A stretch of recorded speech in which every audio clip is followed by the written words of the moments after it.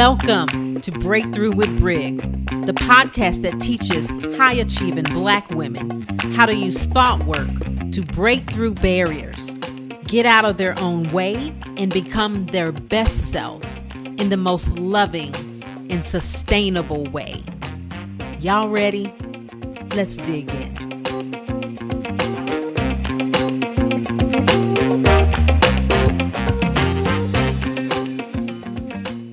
Hey guys, episode 112. I'm so excited. I have another value of coaching call here where I introduce you to one of my badass clients who is actually a coach for moms.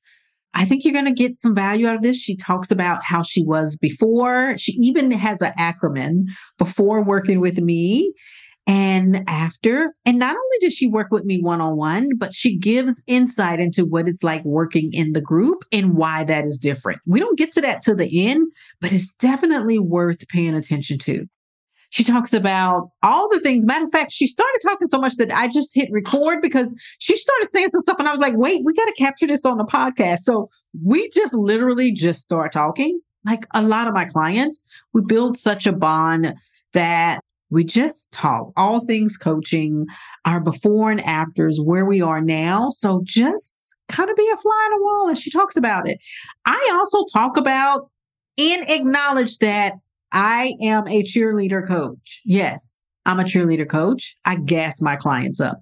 And I talk about why. I know in coaching, there's rules against that. Well, I give a good explanation as to why I choose to do that on purpose.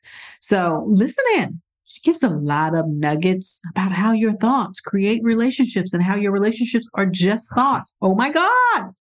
Take a listen. All right, guys. Let me know what you think. Brig@brigjohnson.com. I answer all the replies. I'm just excited to have you on. I really am. I'm excited to be on. Yeah. Okay, so I guess we should start and be official. But as you guys may or may not have paid attention, I have a guest today. This is another value of coaching series. And today I'm going to butcher your last name, so I'm going to let you say your name. Go ahead. No, I want you to say it. Okay, Shiro Bergbauer. It's not that hard. Yeah. It's not that hard. I look at the letters and then I get confused. My brain starts going and then like, oh, but Bergbauer. Yes. Anyway, Bergbauer. Tell them all about you. All right. Who are you? What do you do? Like just a short version, because we're going to get all into it. Yeah. I'm a wife. I'm a mom. I'm a life coach. And I'm a nurse anesthetist. I wear many different hats. I love it. And a friend. And a friend. Right? All of the things. All of the things. Yes. Everybody has like an origin story of what it was like before. I love sharing, like, because the whole series is the value of coaching. Like, what was the value of coaching? So give us a picture of where you were before you started coaching. And this may or may not be your first coaching container. You know, Brig, I've told you this before. I have this acronym, Shiro's Life After Brig. It's the SLAB season of my life. So I had never had a one-on-one coach. I had self-coached before. And I just knew the moment you came into my orbit, I literally paused the podcast I was listening to. I heard you being interviewed on a podcast and I paused it and I wrote down the name because you were talking so fast. And I wrote down your name and I paused it. I went to Facebook. I searched you because I was like, surely we have mutual friends because she's a nurse anesthetist. And I was like, I'm going to work with her. And I remember reaching out to you, out of the ether. And you were probably like, who is this chick? And I just knew it. I knew we would have to work together. And I signed up for my consult with you on my 38th birthday. It was June 8th of 2021. Mm-hmm. And I just remember in our consult, I knew I wanted to work with you, but I didn't even know what it was that I wanted to work on. There were so many different things. And when we did the consult, you asked me some questions about my relationships, especially with my family of origin and my job. And it really gave me just a mirror to see how I was showing up. Right. And I was kind of deciding on launching a business. And so I was like, well, and there's that. And I have to say, I literally look at my life now and I don't even recognize that girl that came on the consult, but I honor her so much for making that decision to get on a consult. So good. What was going on in your life that made you reach out though? So I was working this job and I wanted to be a coach. I didn't know anybody that was doing what I was doing. I had been in some smaller coaching communities, but I didn't know anybody who was coaching and doing anesthesia. And we coached on this. I felt like it was weird of me to not be satisfied with the life I had as a nurse anesthetist. I was making good money. I was kicking ass at my job. And I was like, but I want more. And what's wrong with me? Why can't I be satisfied with what I already have? And I just remember you created the safety for me to be a nurse anesthetist and want more. And so that was part of the reason why. And then I was having just like some struggles in my family relationships, my relationship with money, just a lot of things that I needed to clean up in order for me to just like own my shit. Right. Yeah. So you just created that space for me so beautifully. So good. So good. I do remember both of us geeking out because you were a nurse anesthetist and I was a nurse anesthetist. I do remember that. It's like your people. And so there was this sense of, oh, you're my people. And I think that can come in multiple ways because I work with high achieving Black women. I think when we see another high achieving Black woman, it's like, oh, you're my people. Yes. Right. And there's some shared commonality of things that you don't have to explain. And I think in the nurse anesthetist thing is like, I was working 24-hour shifts and you have call and stuff like that. So there was that shared thing of like, Yeah. And honestly, because it was really my first like foray into one-on-one coaching, I felt like I didn't have to explain. For example, you were very accommodating with me about like, sometimes I knew I was going to have a 3:00 call and then my surgeon was taking too long and I was tapping my feet and then it would be 3:05 and I was late. But I felt like I didn't have to explain that circumstance to you because you knew the difficulty of actually leaving on time and showing up on time. And I made a lot of effort to be there, but like I felt like you were able to just kind of give me concessions for that because you knew the nature of the job. And there were times I brought like drama from work into coaching and I didn't have to explain the details. Yeah. It's kind of nice, right? I think that works because my container has always been one of, look, we're grown women. And if you can't make it, just cancel. You don't need permission. That's why I let you guys have the calendar when I did it one-on-one. It's like, just cancel and then just reschedule. And if you don't have a spot, just message me and we'll make it happen. Because I do know at this level, shit happens. In business, like you may have a full calendar and you have that one slot and then someone comes in and says, my assistant took that slot because the president of the company. So I understood that because I know some people like, no, this is your spot and this is your spot forever. And I was never like that because life doesn't necessarily, I understood that sometimes life doesn't absolutely happen on Tuesdays at 9:00. This is your coaching time all the time. Yeah. And I will say too, I think you showed up for me in that way. I've also been very flexible with my moms and coaching because I coach mostly CRNAs because I see it in the coaching communities where people are like, oh, if they're not showing up for their calls, maybe they're not taking it seriously. And I'm like, I just didn't have that bias. I've never had that bias because I know they are taking it seriously, but our job happens and we just can't leave the patient on the table and run off. Right. Yeah. So good. So good. Okay. So I don't know if you remember the consult, but that was why you reached out. How did you decide to work with me though? So when I heard you interviewed on that podcast, I think it was a panel of Black coaches on Stacey Bayman's podcast. And I remembered the way you showed up. You took such ownership. And I loved that about it because I saw somebody who was like me, who was doing something that I wanted to do. And you know how they say like success leaves clues? I felt like you sharing your experience was literally just like, hey, this is the path I've mapped out. You don't have to go it alone. And so I just remember coming on the consult, like if I'm going to be a coach, I want to work with somebody who can help me manage my mind drama, but also who gets it and has done it.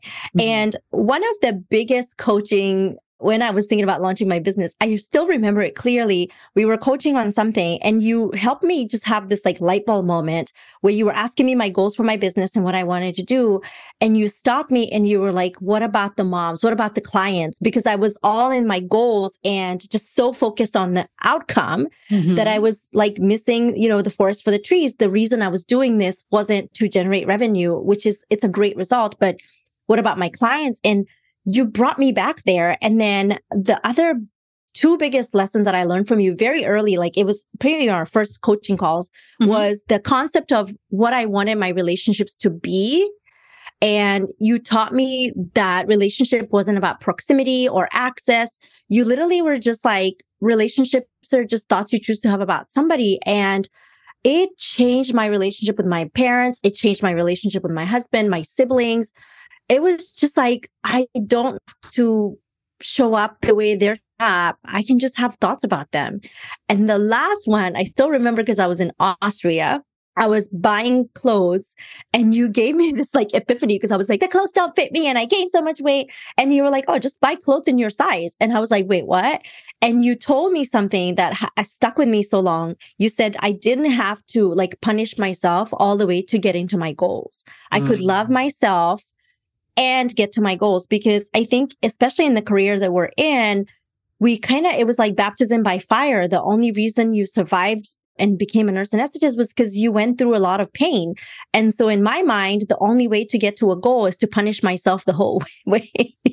Right? Yeah. And just that self-love. So honestly, Brig, like when I think back, like I got on the consult, what I thought I was going to get versus what I have achieved working with you, it's exponential. I can't even like put it in a context, because I was just like, I want to have better relationships and I want to have a better marriage and I want to be a better wife and sister and mother and daughter. And we did so much work that the result was inevitable. So good. So good. And I knew that,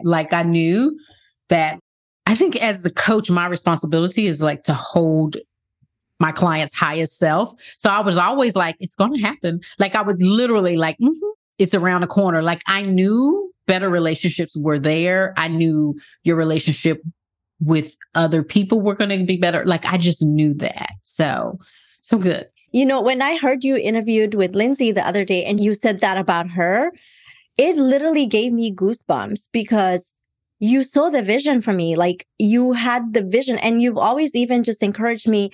And in the beginning, I was like, oh, she's just gassing me up. And I just realized like you saw the vision for me when I couldn't see it because I was so in my drama. Yeah. Here's the deal.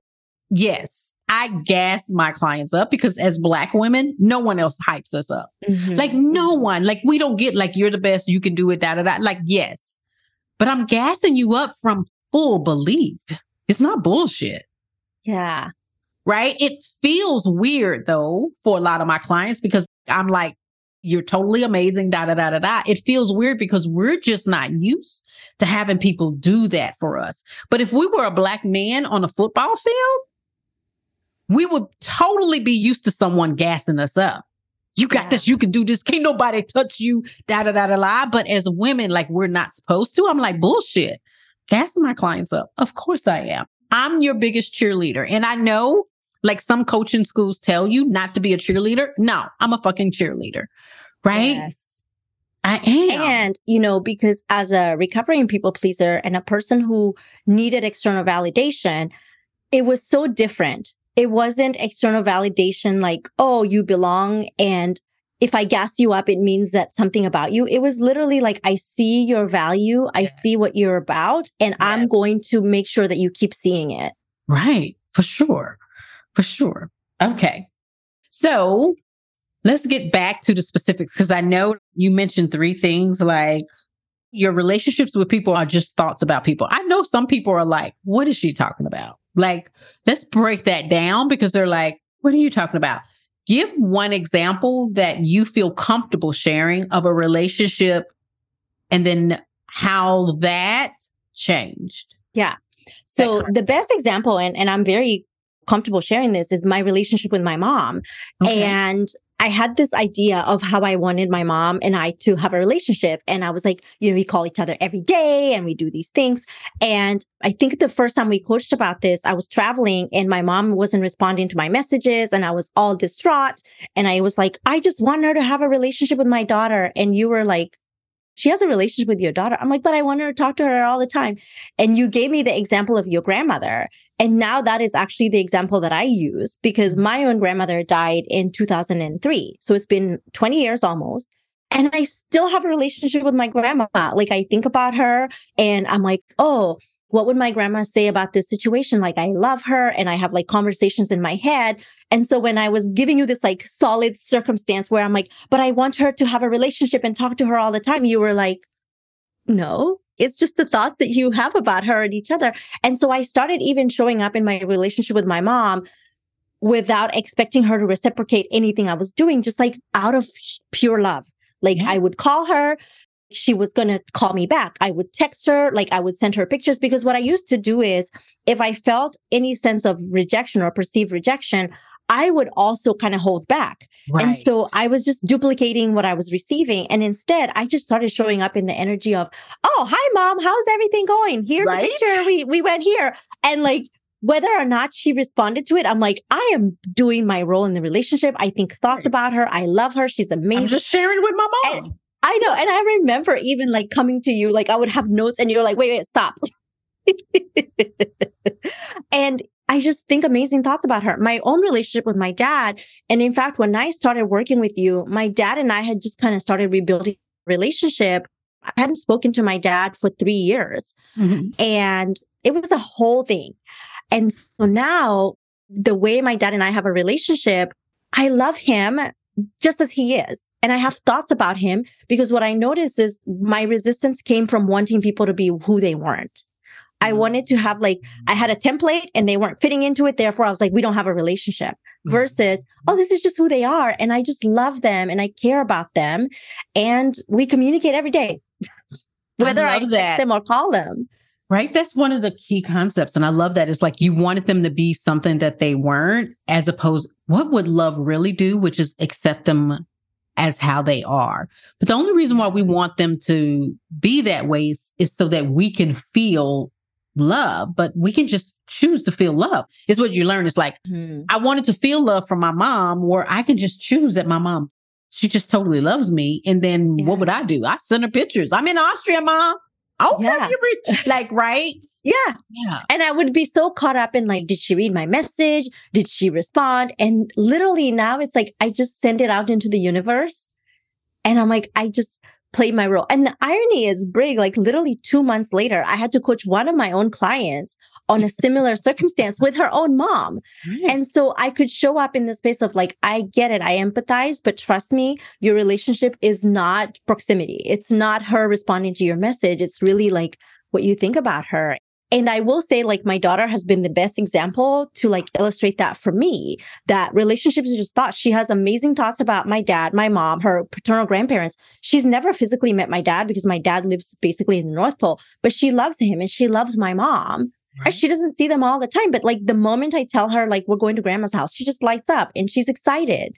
And so that was like that lesson that we coached on coming full circle, where I was like, oh, they don't have to answer the calls and call her and email her and do all the things. Right. They can have a relationship. And also their relationship is really not my business. It's not mine to curate. So good. So good. Fantastic. Okay. And then the other concept, which I think is huge for us as high achieving Black women, punishing ourselves to our goals. Like we learn that, like you got to sacrifice and like you got to beat yourself up and can't believe you did that. And like literally, it's like we don't know any other way than if we don't win, the consequence is we beat ourselves up. And the problem with that is when we're doing epic shit, and you know that because you are, we're going to start talking about some of the things that you're creating, but the way to epic shit, because it's epic, is you're going against the stream. Whenever you're going against the stream, you're going to fail a lot. So it's not when, and then if I'm always failing and just beating myself up, you will never enjoy that journey. You just make that journey so much more difficult by not accepting the failure or making the failure mean something. And the reason why is because we just think there's either winning or beating ourselves up, but there's winning and loving ourselves there and loving ourselves when we don't, like as much, if not more, when we don't make it. Absolutely. When the way I would set up my goals, like I would say, oh, I want to lose 5 pounds. And weight is like the easiest example, right? And then you like do a thing that is not going to get you to the goal. And then you're like, oh my God, I can't believe I did that. And you're so hard on yourself. I started thinking about like when my daughter wants to do something, right? If she doesn't accomplish it, I don't punish her for it, right? I support her and I encourage her. And one of the things I think that has been so interesting to me to Brig is in our profession, failing means somebody could die, right? If I don't see the signs of somebody going into malignant hypothermia, they could literally die. Right. But we bring that into life. We extrapolate that into life. We're like, oh, if I fail at my business, I'm going to die. If I fail at losing 5 pounds, I'm going to die. And what I started realizing is that's a different environment. In this environment, the only way to grow is to really water the plant with love. And so when I can love myself through perceived failure, because it's never really a failure, it's just a setback. When I can love myself through that, I can go, oh, let me evaluate what's working. You can't really evaluate when you're so busy punishing yourself, right? Because from love, you can be like, okay, love, where did we go in the wrong direction? How can we reroute? What do we want to do next? Versus like, oh, you're so stupid. I can't believe you did that. And now we're not going to do the thing again. And just that like self-flagellation, I think it's so common in Black women because that's how we survived as a species and especially as women. And so looking at it from the perspective of, oh, I don't have to be what they did to us. I don't have to punish myself. I can literally just hold space for this version of me that's evolving and just be like, oh yeah, baby girl, like it's okay. You missed the mark and it's fine. Like, I love you and you're awesome. I love that. How long did it take for you to get that though? Just literally, like how long? Because you said it so easy, like, oh, baby girl, it's such and such, such. But really, how long did that take? I would say a year. Yeah. A year. And I would notice it. I think one of the things to talk about is, and I love this quote by Viktor Frankl, which is, there's a space between stimulus and response. Yes. And one of the things people think coaching just like magically like just lights up something. I think what the best way to describe coaching is that it widens that gap. You start seeing the stimulus and then you slow down on the response. And so that awareness, it took a year to be at the perfect awareness where, oh, I see it. I see myself being unkind to myself and be like, is that really self-compassionate? Like, how are you going to get to this goal by being hateful to yourself? But it was growth. And that is, to me, is the best way to describe coaching. It's just like it expands that awareness. Yeah. But I think the difference is like reading that in a book of like such and such, and then meeting weekly with someone that's like, you're doing that again. It's like if you were going to coaching, right, for basketball or golfing, like you met with someone that's like correcting your form, like, oh, nope, you're still tweaking your hip, like you're still coming up. Like that's what I think the value of coaching is. It's like not just the information, but that transformation of like literally you're doing it again. And like, oh, I would always put on my glasses and like, it's the same thing disguised as something else, right? Like, yeah. Right? And I love that you brought that up because that's kind of how I've actually even reframed the way I see myself and what I can achieve is, and we've talked about this, I am the person who hears about a book and get the book and read the book. And I'm like, oh my God, I'm reading this thing and I'm trying to accumulate knowledge. And we recently coached on this, like just having the idea of information versus transformation. So many of us, again, high achieving Black women, we've read all the books. We intellectually know all the things. What we don't remember is these books are written by human beings just like you and me. These podcasts are by people like you and me. When we spend so much time outsourcing our transformation, right, by being like, oh, let me read one more book, instead of going out in the world and going, let me make my brain super think and come up with the answer. Yeah. And then maybe use a book as a resource instead of like the book is going to have the answer. And, I joke now because I remember when I was so obsessed with like getting certified and you were like, I can't wait for you to get certified so you can just get it out of your system.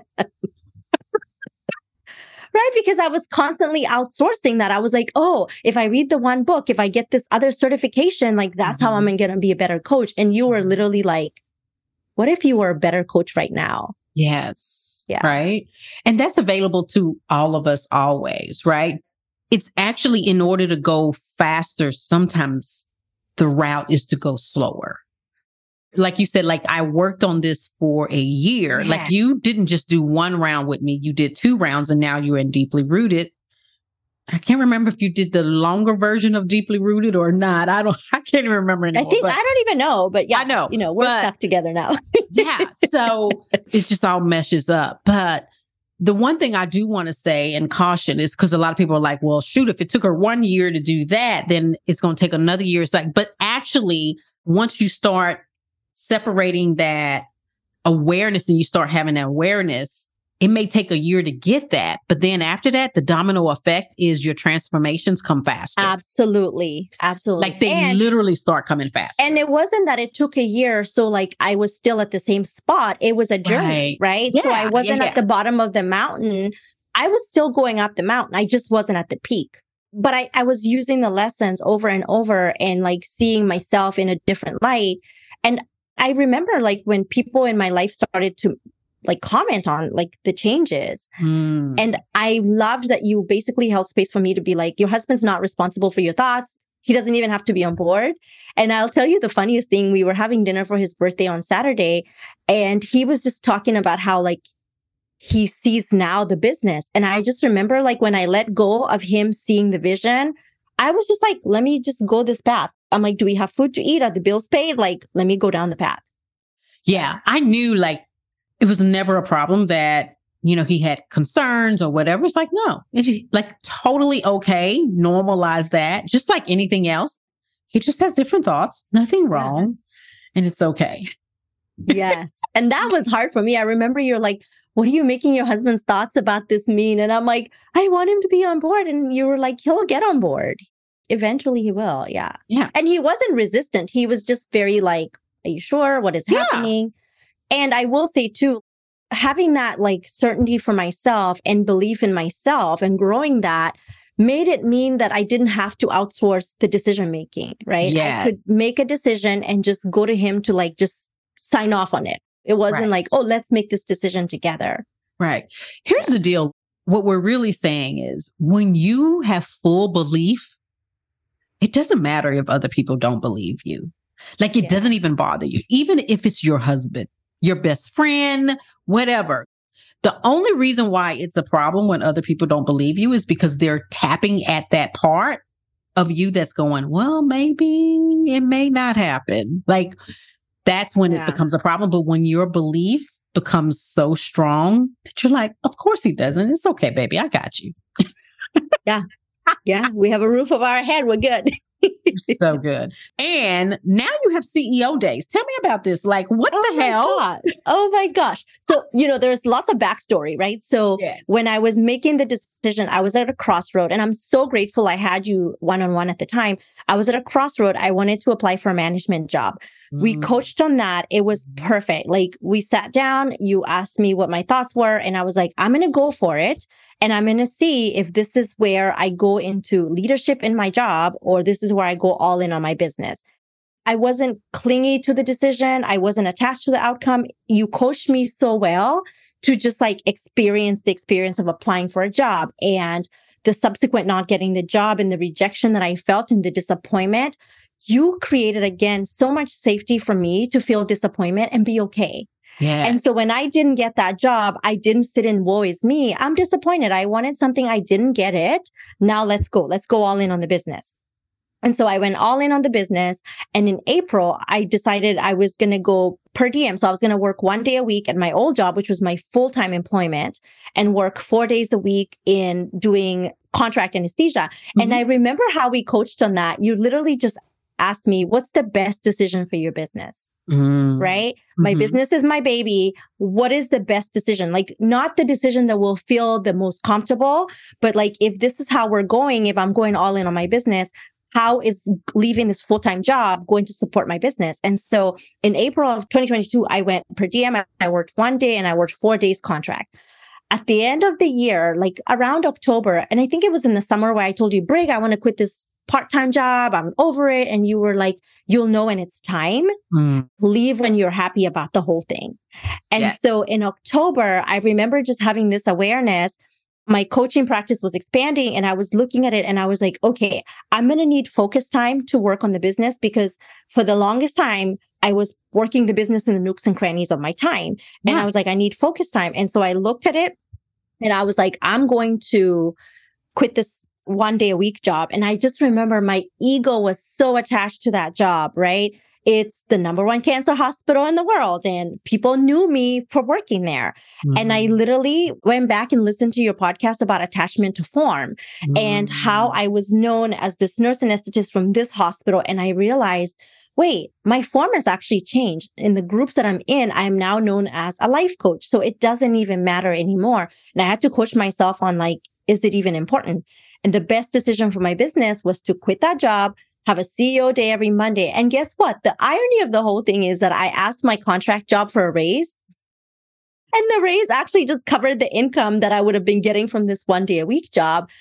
But it's like the way I made those decisions was from very aware, like energy of I'm not quitting because I hate it. I'm not quitting because I'm pissed off. I'm just leaving because my business is my baby and my baby needs a little more attention. And when I look back, even how I made decisions about that full-time job when I was cutting down my hours, it was because I needed to be there for my daughter and I wanted to be home more. And so now this other baby wants me to be home every Monday so I can focus on her.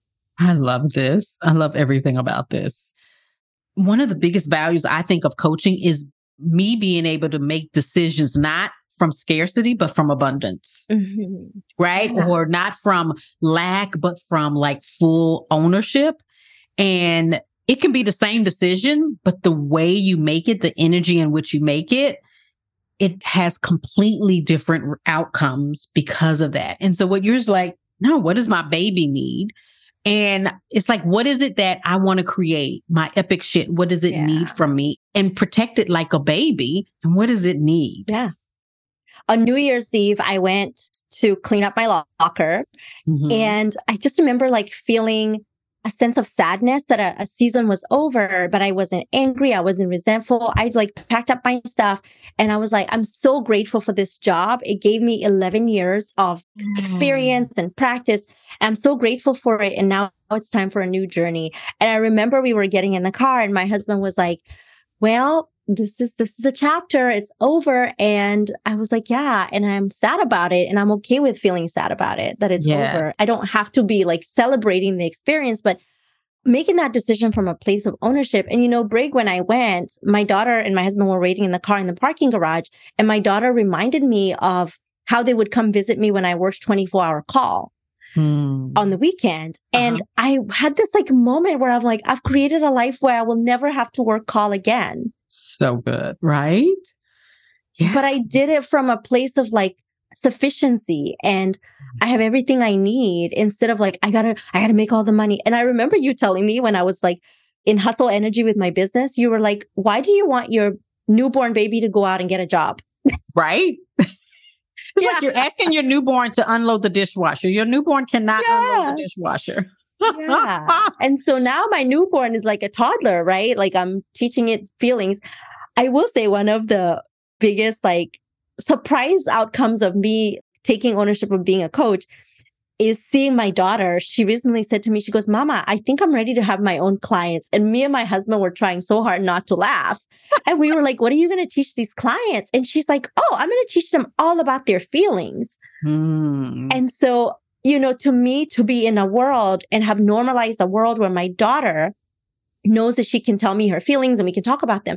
We did this reel where she was talking about, I said, what advice do you have for other 4-year-olds? And she's like, well, when you have difficult feelings, you should tell your parents. And I thought, I have created a world in which she believes every parent knows how to navigate their child's feelings. And like, isn't that like the value of coaching that I'm extrapolating that to my child? Yes. Right? Yeah. A world where a Black woman can grow up owning her feelings and taking full ownership for the way she feels. Not he did this and to now me, it's funny. did that to me. Yes. And it's so funny because my daughter now will say, like, the other day, my husband was like, you made me sad. And my daughter is like, I didn't make you sad. You made you sad. Ooh.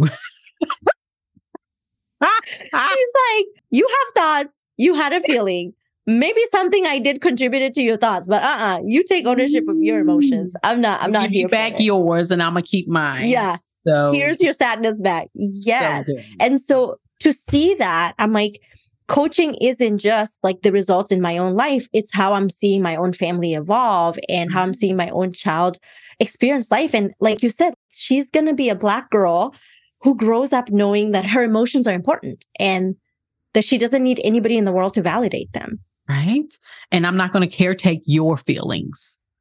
So good. Yes. So good. Yes. So how have you, let's talk about you. Let's make a switch over because I know you coach CRNA moms and I know you're amazing at it. How have you used what you've done with them? Like, how have you used this coaching with them? Tell me everything. Oh my gosh. So, the first thing, you talk about owning our epic shit all the time, right? Mm-hmm. And it sounds so airy-fairy when you think about it. You're like, owning my epic shit. And it's so interesting to me. When I first started showing up in that community, sometimes my posts would get like, I'd get in trouble. They're like, oh, this is self-promotion. And I remember, I don't know if we coached directly on it, but I think I mentioned it to you and you were like, what do you want to do differently? And I was just like, I'm just going to go in there and give value. Yes. And so this group has like 10,000 women who are all CRNAs. They're all moms or trying to be moms. And I thought to myself, this is another person's audience that I can literally give the knowledge and the information I have, my own transformation and share. And so what I started to do is, there's posts there every day, people posting about different situations they have with their husband, their kids, their jobs. And I just started showing up in the energy of, I'm one of you and I've struggled with this before. Here's a different way to look at it. Mm. And so I just started to grow that muscle, like just grow it and share.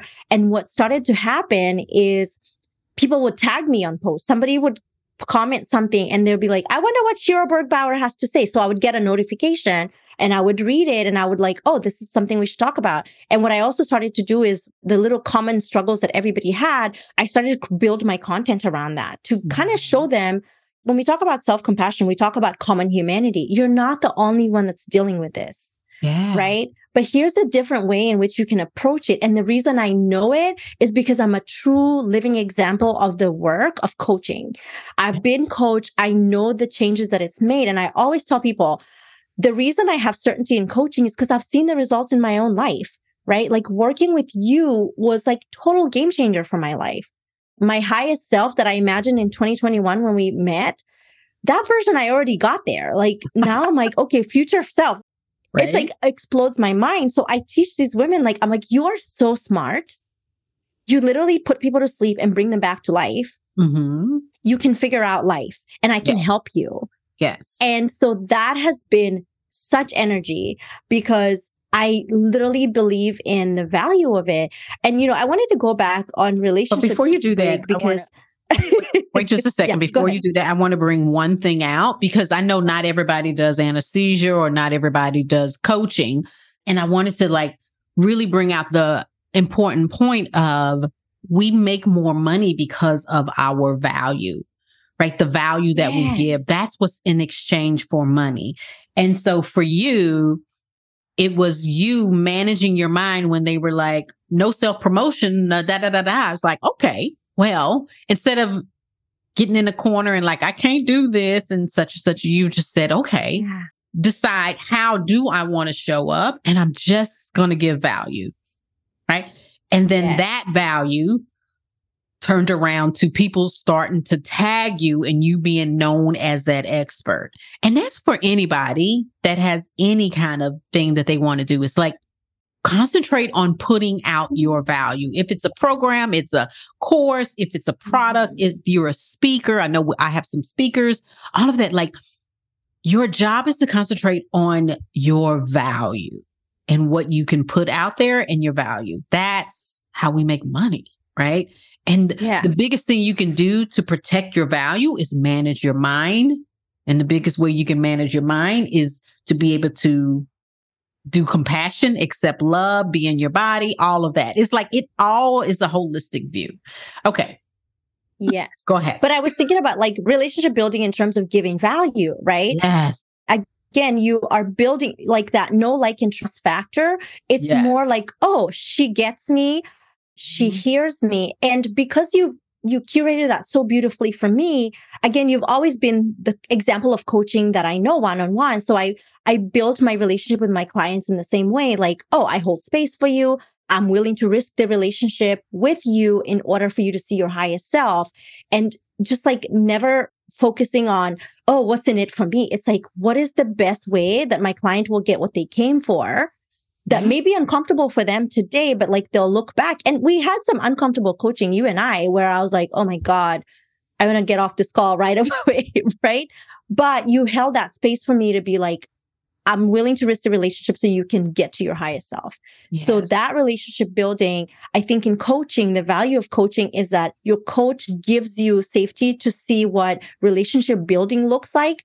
There's an exchange, but it's not always a monetary exchange. Because you and I coach more like, what am I going to get out of it? It's sometimes difficult to explain ROI of coaching when it's not business coaching, for example, right? Right. And so now the way you exemplified it for me is like, there's a money exchange happening. There's a transactional relationship happening for you to be my coach. But what I'm getting out of it, the return on that investment is exponential. Right? Mm-hmm. Because if I'm managing my mind drama, I have more time in my life, right? If I have more time in my life, I'm creating value. I'm showing up differently. My marriage is thriving. My relationship with my daughter is thriving. We're not spending money trying to solve a problem like, oh, why are we not communicating? So it's not dollar bills, but again, that value that you get from a coach changes your entire life and it actually creates more money for you. Yeah, because you're not spending, like, even think about like the way we numb out our feelings. Like, I'm not spending money overeating or like buying shit or like spending money on all the things to make me feel good. The stuff that we unconsciously do. It's like, no, I'm actually, because I'm dealing with my life and my life's stuff, like I don't have to numb out or buffer or anything like that. And you're not outsourcing your emotions to like food or clothes, or you're like, oh, I feel disappointment. I'm just going to sit in here. I don't have to go shopping. So good, right? Yeah, I don't need to be entertained. It's like, oh, I'm just bored. Like, and to get to accept that. Yes. Right? One of the things I wanted to bring up, because you brought up important part, is like people know and like and trust you. We know that in business, like in creating your epic shit, whether you're doing a presentation in a boardroom or you're like whatever, putting your product out there into the world. Like, relationships are the thing that makes businesses go because they know, like, and trust you. But in order to improve your relationship with your customers, your coworkers and everything, that starts with the basis of you improving your relationship with yourself. Absolutely. Because until you improve your relationship with yourself, there's this nociception that, oh, she's safe, right? And the only way other people feel that is because we've made ourselves safe with ourselves. And that is actually transcribed and transpired out to other people. And so people want to work with you because there's this sense of safety that you have, and that's built from the inside out. Like I tell people all the time, it's like, what is the value of coming and working and doing Deeply Rooted? Why do you want to be deeply rooted? Is because your relationship with yourself, improving that. And I would love for you to talk about this at the level that we do, which is different than another level. It just literally transcribes into a deeper relationship with everyone because of your better relationship with yourself. As you said, your relationship with your mother is better. Your relationship with your daughter is better. Your relationship with your coworkers, with your husband, now with your clients. Like, it just goes on into the ethers. And business is all about relationships. Yeah. What do you think? Yeah. And I'm glad you brought that up because, you know, I went kicking and screaming into Deeply Rooted because I was like, no, I'm a one-on-one and da-da-da. And we're going to talk about that. Yes, because you really did. Y'all, I had to literally tell her, no, I'm not doing one-on-one with you anymore. Get into Deeply Rooted. Yes. And one of the things you do so beautifully in Deeply Rooted is you create this space for us to really feel our uncomfortable feelings and to really focus on like, what does little me want, right? Like, what is that version of me that wasn't nurtured? And so we spend time nurturing that part of us. And I was thinking about that, like the way in Deeply Rooted, you teach us like, oh, I'm willing to feel discomfort. I'm willing to feel disappointment. I'm willing to feel shame or guilt. We just give that version of ourselves a cause to like fight for. And I did a podcast episode on relationship goals. And one of the things I said about my goals for my relationship with myself is to continue to like love on myself and to be accepting of love. But what is the emotion I want to feel because I love myself, right? And that for me, and it's different from different people, for me, it's sufficiency, right? If I feel sufficient, I can go out in the world and help other people create sufficiency. Yes. And so that self-trust, I'm like, oh, I'm me. I have like things about me that I don't really like, but it's okay. I just love myself. And it's not from a conceited point of view. It's like, I deeply, truly love me. Yes. Yes. And people see that and people experience that because then you can't teach people. And I think, Brig, we have to speak of the fact that you've done this work. You can't teach us to love ourselves if you don't love yourself. And so we see it from you. Like you exemplify that so beautifully that you can come and teach it so confidently. And in Deeply Rooted, you're literally like, okay, bring out all the gunk. Just what is coming up? Like, let's talk about it. And people feel safe being intimate in that space because you've created that safety for us. Yeah. And the value of the group is like true healing has to be done in community. Like that, we can't do it as the lone wolf. It just doesn't happen. That's not biologically how it happens. Like the true neurologic creating of different pathways and them getting myelinated and faster and everything has to be in group. That's why I was like, no, get your ass into the group. Because like it really is like it accelerates the transformation because it has to be witnessed. That's the way our biology is. It has to be witnessed and it has to be said, yes, I teach you to tell yourself you matter, but it's exponential. Example, but whatever, it's bigger, it's more because other people say you matter too. Yeah. And you know what's interesting? When I met DL at your house, and she's still one-on-one, but I remember her bringing up her drama with friendship. And I was like, wait, I'm not the only one. Right? Right? Other and so like even just seeing like other people have friendship, you know, and you would tell me, oh, I had this drama. And I'm like, no, but you're Brig. But like even seeing another person who looked like me, who was like, basically, you're creating a new personality, right? You go from an employee to I'm an entrepreneur. I own my own business. Yeah. I was like, oh, this is the value of the group coaching is that instead of us, because we spend a lot of time coaching on my friendship drama, right? And I was like, if I had been in a group and somebody brought it up, I think we could have solved it like this. Right? Yeah. Right? Because I was seeing somebody else getting coached. And so it was interesting to just see that. And even when we met at your house, being in that space, I will say, like, I felt like the coaching we got in that group setting was like, it just exploded. Yeah, it does. Yeah. Totally. And so I know for people who are like, oh, groups, because I was that person, I'm like, you don't know. It's like 10xing your growth. Yeah, getting in. It totally is. It's a curated group, right? Though, like, it's not just like, but it's designed for it. Like, I designed the group with change and transformation in mind, like literally. Yeah. You created it where like you don't have to be the person leading it. The example I have is when I had that incident with the guy. I'll just tell the story. I went to 7-Eleven in Grapevine, Texas, and there were people ahead of me in line. The cashier didn't say anything to them. And then when it was my turn, he was like, I just want you to know we're not taking EBT payments yet. And I was like, why do you feel the need to tell me that? And he was like, well, I just, I don't want you to be upset if I can. And I was like, what gave you the impression that I was going to use EBT payments? And it clicked in my mind, like, oh, he didn't say that to the white people. Like 3 white people were ahead of me. And like, he did not say that because I was paying attention. And I will actually not be buying these things. Have a nice day. But I stopped him and I said, please check your biases. I said, the moment you assume that as a Black woman in your store that I was going to be using food stamps, that is the moment you need to go check yourself and your biases. What made you think? I said, if you had seen the vehicle I got out of, would you have said that to me? Right? And so I went back in my car and I was heated. I was hot. I was upset. And I just was like, I'm going to go to Deeply Rooted. I'm going to go to the Slack group and just pour it out there. And I was so supported and I was so loved. I think by the time you even saw the post, like Franchelle and Janae had like loved on me and like gassed me up. I was like, I was okay. So it's like, I have a home there and it doesn't have to be Brig leading it all the time. It's like we create that space for each other. Yeah, because I teach you the tools on how to do it. Once you know how to do it for yourself, you know how to do it for others. And that's the whole point of the group, because it's a mastermind. It's not just my brain. It's everybody's brain. And the way you guys, like I tell you guys all the time, you guys take my shit and make it better all the time. Like you explain it even better. And I love that. And so I got on there. By the time I saw it, I was like, I ain't got nothing to say. Like y'all said it. I know. I'm like, how old is Janae? 22. I'm like, 22-year-old Janae like took it and ran with it and coached me and helped me feel like, oh, okay. She gassed me up. She was like, you're doing epic shit in the world. And I was like, yes, ma'am.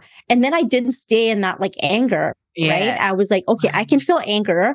And I calmed myself down and I filled out a complaint with 7-Eleven and it was handled. Right. So I didn't even stay on it. And I knew like when I explained it to my husband, he got it. He empathized with me, but he didn't get it the way the women in the group got it. Exactly. And that was okay too. Yeah.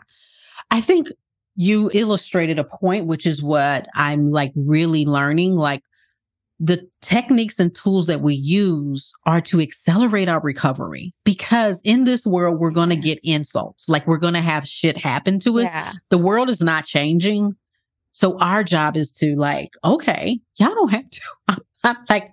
I'm going to be responsible for my change. And so what would have taken you out completely, might have ruined the whole vacation. You argue with your husband. You don't understand. You're like short train with your daughter and not really present, because you were able to like take it to someone, get coaching. You recovered and came back to baseline, telling your nervous system you went back to safety. And we don't have that skill as Black women. Like we're always on high alert, and that just drains us emotionally, physically. We're always on alert and hypervigilant. And so what you basically did was like, I had a place, I used my tools, and I came down to baseline. I handled it. I made some decisions and it was over. Stress response complete.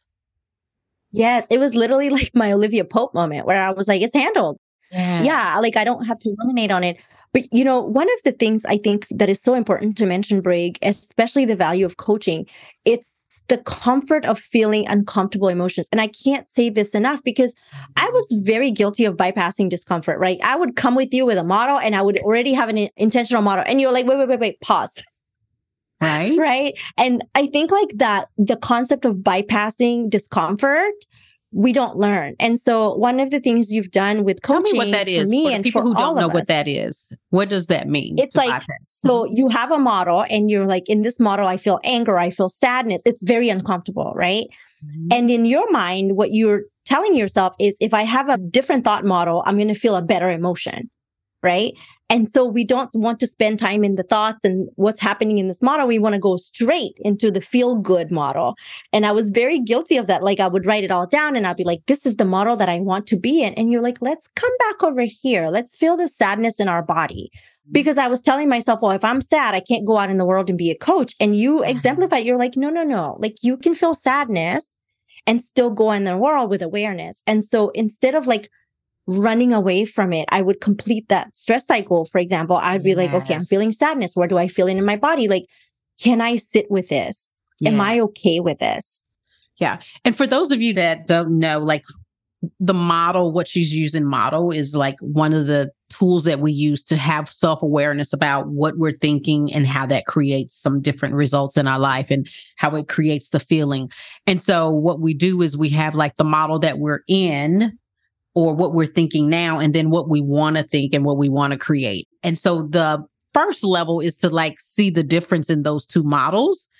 And she says bypass and go straight to it. But one of the things I love doing is keeping people in the unintentional and allowing them to process that all the way through what we call the unintentional, or what we're actually making that mean, and like experience our feelings. I think as Black women, we've been taught like to shut it down, choke it down, and put your head down and keep going, because that was a matter of survival.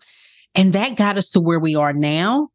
And I want you to talk to this, and maybe we'll close it with this, is to understand like what got us here, because that level got you to CRNA, right? And to like where you are now. But it takes a completely different skill to go to the next level. And that means shedding that old versions, those old tools that definitely worked, which was put your head down, shut down, do it, to now I'm going to like feel my feelings. What are you talking about? Become more aware, right? Get to know myself. What are you talking about? Like, how is it me getting to know myself is going to help me get to the next level? Why are these tools? What is the difference? And how is that? Like, if you have anything to say about that. So the best example I can use is when I was going through just the sadness of two of my friendships changing form, and sadness and feeling excruciating sadness. And I was like, I had so many thoughts about that. Some of the thoughts would be like, I've suffered enough. Like, this is taking too long. And staying in that emotion, one, it helped me actually understand the root cause of why I was so deeply sad and devastated. And it was the idea that I was being rejected.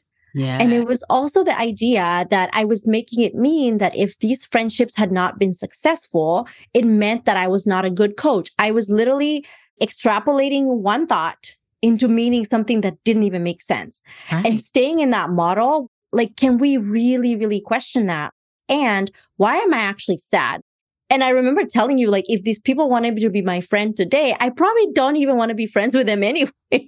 Right? Yeah. Right? But it was the idea that because the friendship ended on their terms, I was like, well, I didn't get like the last word. I need to go back. And you helped me just like sit in it and just like feel the sadness. And like, what is the sadness telling me? And what am I making it mean? And one of the things I was making it mean was, if they don't like me, if they have different thoughts about me, it means the entire world believes that I'm not a good coach. And you literally were like, can you be a good coach and have some friendships go to crap? And I was like, oh yeah, you could totally do that. And so I think being willing to feel those emotions not only has helped me just like grow, but it's helped me just to understand why my brain even gives me that input. Why am I feeling sadness? It's information. It's not who I am. I'm not sad. I'm not a sad person. I'm just feeling sadness. It's just information that my brain is like, okay, we're experiencing this emotion because we think we're being rejected. And, you know, Brig, I had a lot of issues about getting voted off the proverbial island. I've always had that, right? And so it was like, oh, I'm feeling extreme sorrow that I was voted off an island that I didn't even want to be on. Yes. I've recently had a relationship that has changed formed as well. And I noticed that my brain and my body really wanted to be triggered because I kept thinking of the last time I had it where I like worked on it for like 7 months and my brain was like, oh my God, it's going to take 7 months. And I was like, no, because you've already done those lessons. No. And so I was able to take it deeper. And so the deeper one was, what if it was true? Like, what if what they're saying about me was true? What do I make that mean? And so I went to like, I have to fight it. I have to prove that it's not true, because if it's true, then that means something about me and I can't be that amazing coach. And I was like, what if it was true? Doesn't mean that I can't be that in the future, because my future has absolutely nothing to do with someone's thoughts about something that I did. And you know, the other thing you taught me, Brig, was I remember we were coaching and you said, okay, what do you want to do differently? And I said, oh, I'm going to show up differently in other relationships. And you corrected me and you were like, you're making it mean that your actions are the reason people in their own models have thoughts about you. They just have thoughts about you. They just have thoughts about you. You can't influence that. And the example you used was so perfect. You said, like, when we see a man with a woman, we're always like, oh, what did she do to get him? Right? As if her actions somehow influence his thoughts. And it's like, no, people just choose to have thoughts and they can change their thoughts about you. And there's nothing you can do. Right? Yeah. And I was like mind blown, because I was like, wait, I may experience this again. And like you said, when you were like, what if they're right? can we also just allow people to be wrong about us and not try to like go in there and tweak it and be like, oh, I'm going to be this person so everybody else thinks I'm this. And it's like, they can be wrong and they can be right. Yeah, okay. I went to what if it was true, because like I've done my growth on let them be wrong with you. So that was the last time I was like, well, but what if they were right? And if they're right, what does that mean? So therefore, I'm not scared. I think when you're like, it's okay even if they're right, then you're not scared to unpack it. I was like, because it doesn't mean anything. It doesn't have anything to do with your ability to do anything in the future. It's like, I love for that moment, in that time, you made a decision or you acted or you said something and they had thoughts about it. And it's like, but that absolutely has nothing to do with you being able to create in the future at all. True. And it also makes you just self-aware in terms of like, oh, I'm not here as a coach to be perfect. Right. I'm a human being living in a human world with a human brain.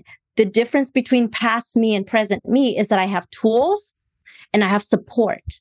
And so even when I'm like, oh my God, this is me being petty, old me would have been petty. New me is like, I have coaching. I could go in deeply rooted and throw that in there. And Brig will like beautifully exemplify how my brain is working. And I'll be like, oh, that's the thought error. Yeah. That's what I'm thinking wrong. That's creating all of this. Yeah. And you know, I wanted to talk about Deeply Rooted for those people who may be thinking about joining. One of the things you do so beautifully is that you can be totally new to this work. You can be a newbie to thought work. You've never heard of thought work before. And you walk into Deeply Rooted and Brig, you literally go step by step by step by step. This is how we do it. This is what it's looking like. And one thing that you've added in Deeply Rooted is like looking at our thought models and talking about them, seeing how another person's brain works, what their brain gives them input, but then seeing an expert, which is you, walking them down that thought line and just being like, look at this thought and this is the experience you're having. And you also take our models when we put in our coaching. We have coaching support in Slack. You take our models and you ask more questions. Like sometimes we have very simplistic models and you're like, that's not what's happening. This is actually what's going on. Right. So if you're new to thought work and you're just like, this is so overwhelming, I don't know what I would do. Like, would I join that? I think the way you've built Deeply Rooted is that anybody can come in at any level and still get what they want. Yeah, I did that on purpose because I believe like the best thing I can do is to help you be able to coach yourself. Like if you leave here and you don't know anything else, you know how to coach yourself, because when we do epic shit, like shit happens. And I don't want you to have to be tied to, oh, I need Brig. Like, no, you know how to coach yourself and get yourself through it so that you can recover, take a deep breath, and then bring it to coaching later. So good. Anything else? Yeah. Oh, man, Brig, I am so thankful for you. And, you know, I was reflecting when I was looking at my business at the end of the year. And I remember last year, we did a whole month where I would have to do models on the result line of my model being a fully booked coach. And one of the things I think is so valuable that you taught me is just because we set a goal doesn't mean that if we don't accomplish it in the time that like something's wrong. We just got the calendar wrong, right? And so it took up to the end of 2022 to get to being fully booked. But because I had done that work and what do I need to do? What do I need to be thinking about myself? What do I need to think about my clients? I look back at those models and I'm like, oh, the work was happening here. You were setting the foundation for what you wanted to achieve in your business. And so now it's like the belief in what my business can become and belief in what my clients can achieve. I didn't have to have the solid examples for an entire year and a half, right? I could just believe that I could create that result in the world. Like you were my cheerleader. You were like, you got this. And I would get a consult and I would come and I would tell you, oh my God, I have a consult. And I wanted to say, actually, one of the things that you helped me really, really, really appreciate is celebrating the little things. Yes. And by little things, I mean like, oh, I made $500. I'm like, yay! Because it was just like, oh, I created a consult and I celebrated that, because sometimes we wait for the milestone. Yeah. It's like you run a marathon and instead of celebrating each mile marker, you celebrate the very end. But if you don't finish the marathon, what if you like sprain your ankle at mile 24? Does that mean all those miles didn't count? And so you just were like, celebrate, celebrate, celebrate. So I see it in my business. I see the value of how coaching has helped me just like transform into the person I am today. And I'm like, the up level is only beginning. I am going to own my epic shit and it's happening. And yeah, like hang on tight because this rocket is taking off. Not only epic shit, but you're creating an epic life, right? Like you're not sacrificing an epic life to create your epic shit. That's the thing. It's like, because we can create epic shit, but like not at the expense of an epic life. Yeah. Like there's no hustle. There's so much rest. There's so much time.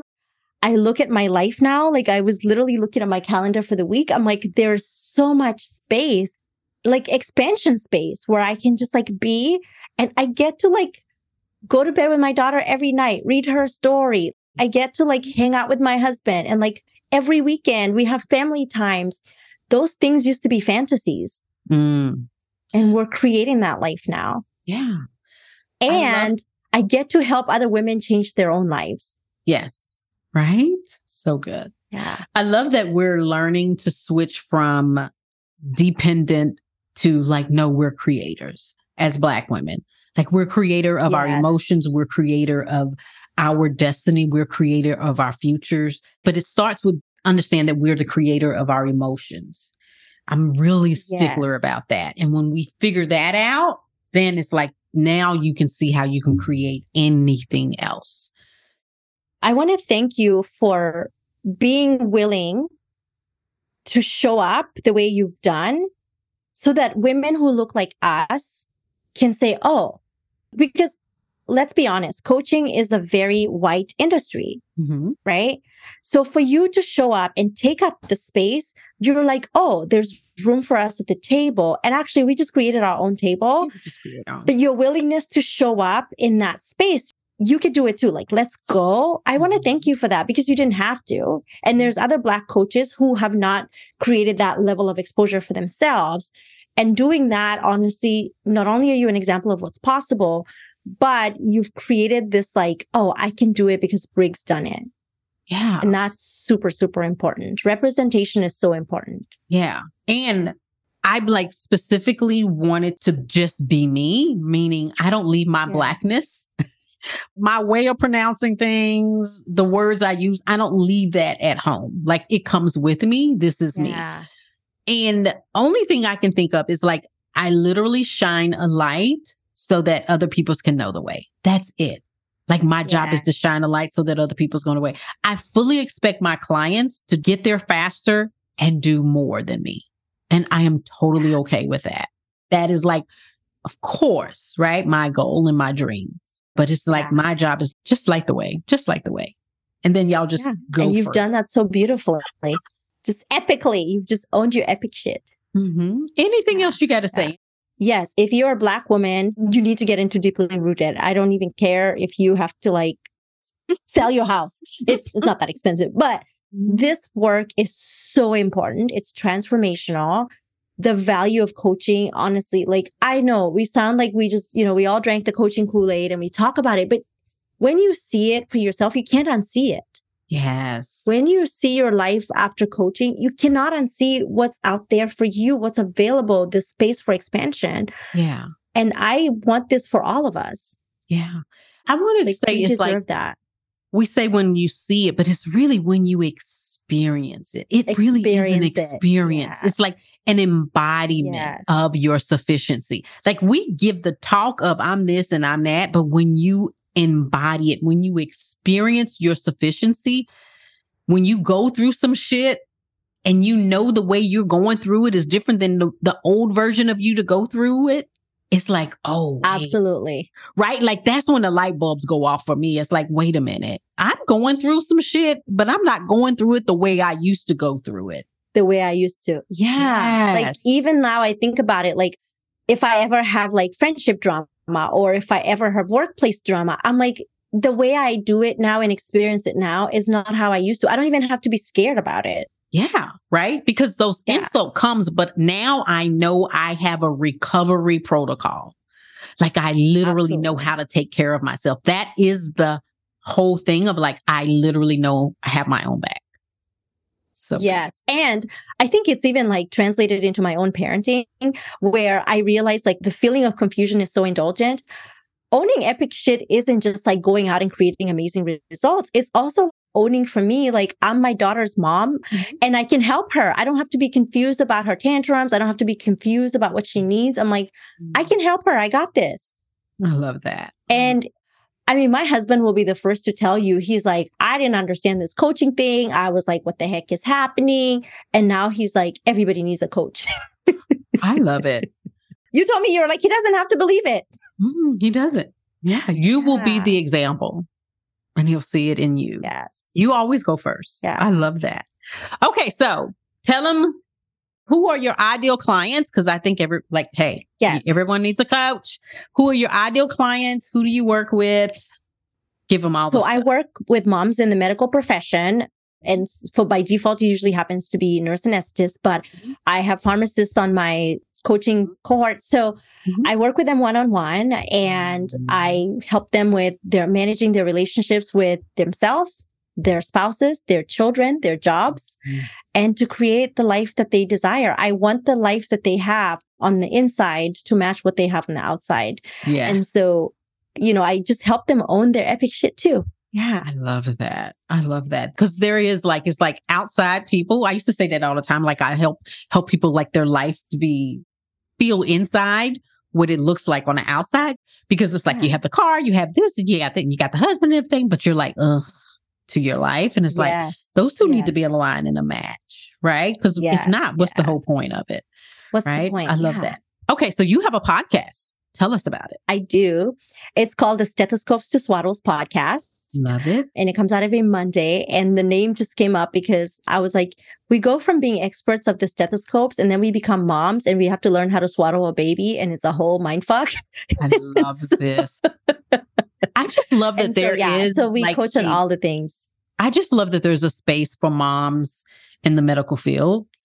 It's like, we work long hours and it's like all the things that they tell you need to be a good mom is opposite when you work the medical field. Like I work 24-hour shifts. I missed my kids' thing. I couldn't go. Like parents would be like, you can't make it to the PTA meeting? No. You know what I mean? It's like I'm on call that day. Like all the things. I just love that you help them on all the stuff because I remember when I was a mom, I'm always a mom, but when I was a mom of young kids, I totally could have used like all the things I was doing to compensate for what I thought I was not doing for my kids. And also that drive of like, but I got to make money to take care of my kids. Yes. Also like managing all of that, I think is amazing.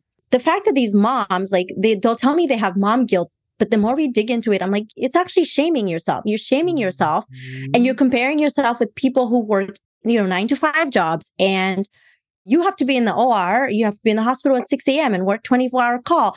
And it's like, you're comparing yourself with people who don't save lives. And so it's like, we had to create a space for ourselves to feel like, okay, how can we navigate the motherhood journey with what we have?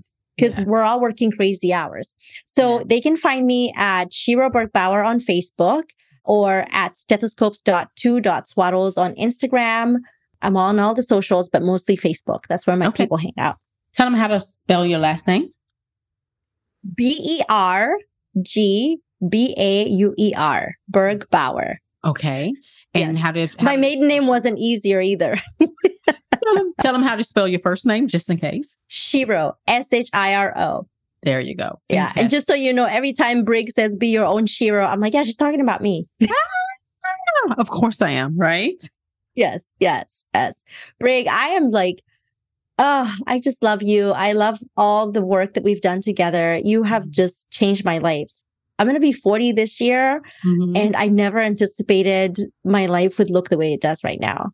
I love this. I can't wait. You came to me on your 38th birthday. 38, I know. Yeah, 38th birthday. My life transformed at 38. Yeah. So good. All right, guys. Look her up. Thank you. And go to Deeply Rooted waitlist page if you're interested. Talk to you later. Bye. Did you enjoy this podcast where I have a personal invitation? I want to spend time with you, coach you, talk about the issues that are affecting you, We do this in a community we call the Melanin Hour, created just for us high-achieving Black women. You can register at brickjohnson.com/coaching. And don't forget, Deeply Rooted is where we put all this shit together. We immerse ourselves and we master this. 6 months, you, me, and a bunch of women that look like you and got a little melanin in them. That's Deeply Rooted. You can register for the wait list at brickjohnson.com/group. Hope to see you there. Bye.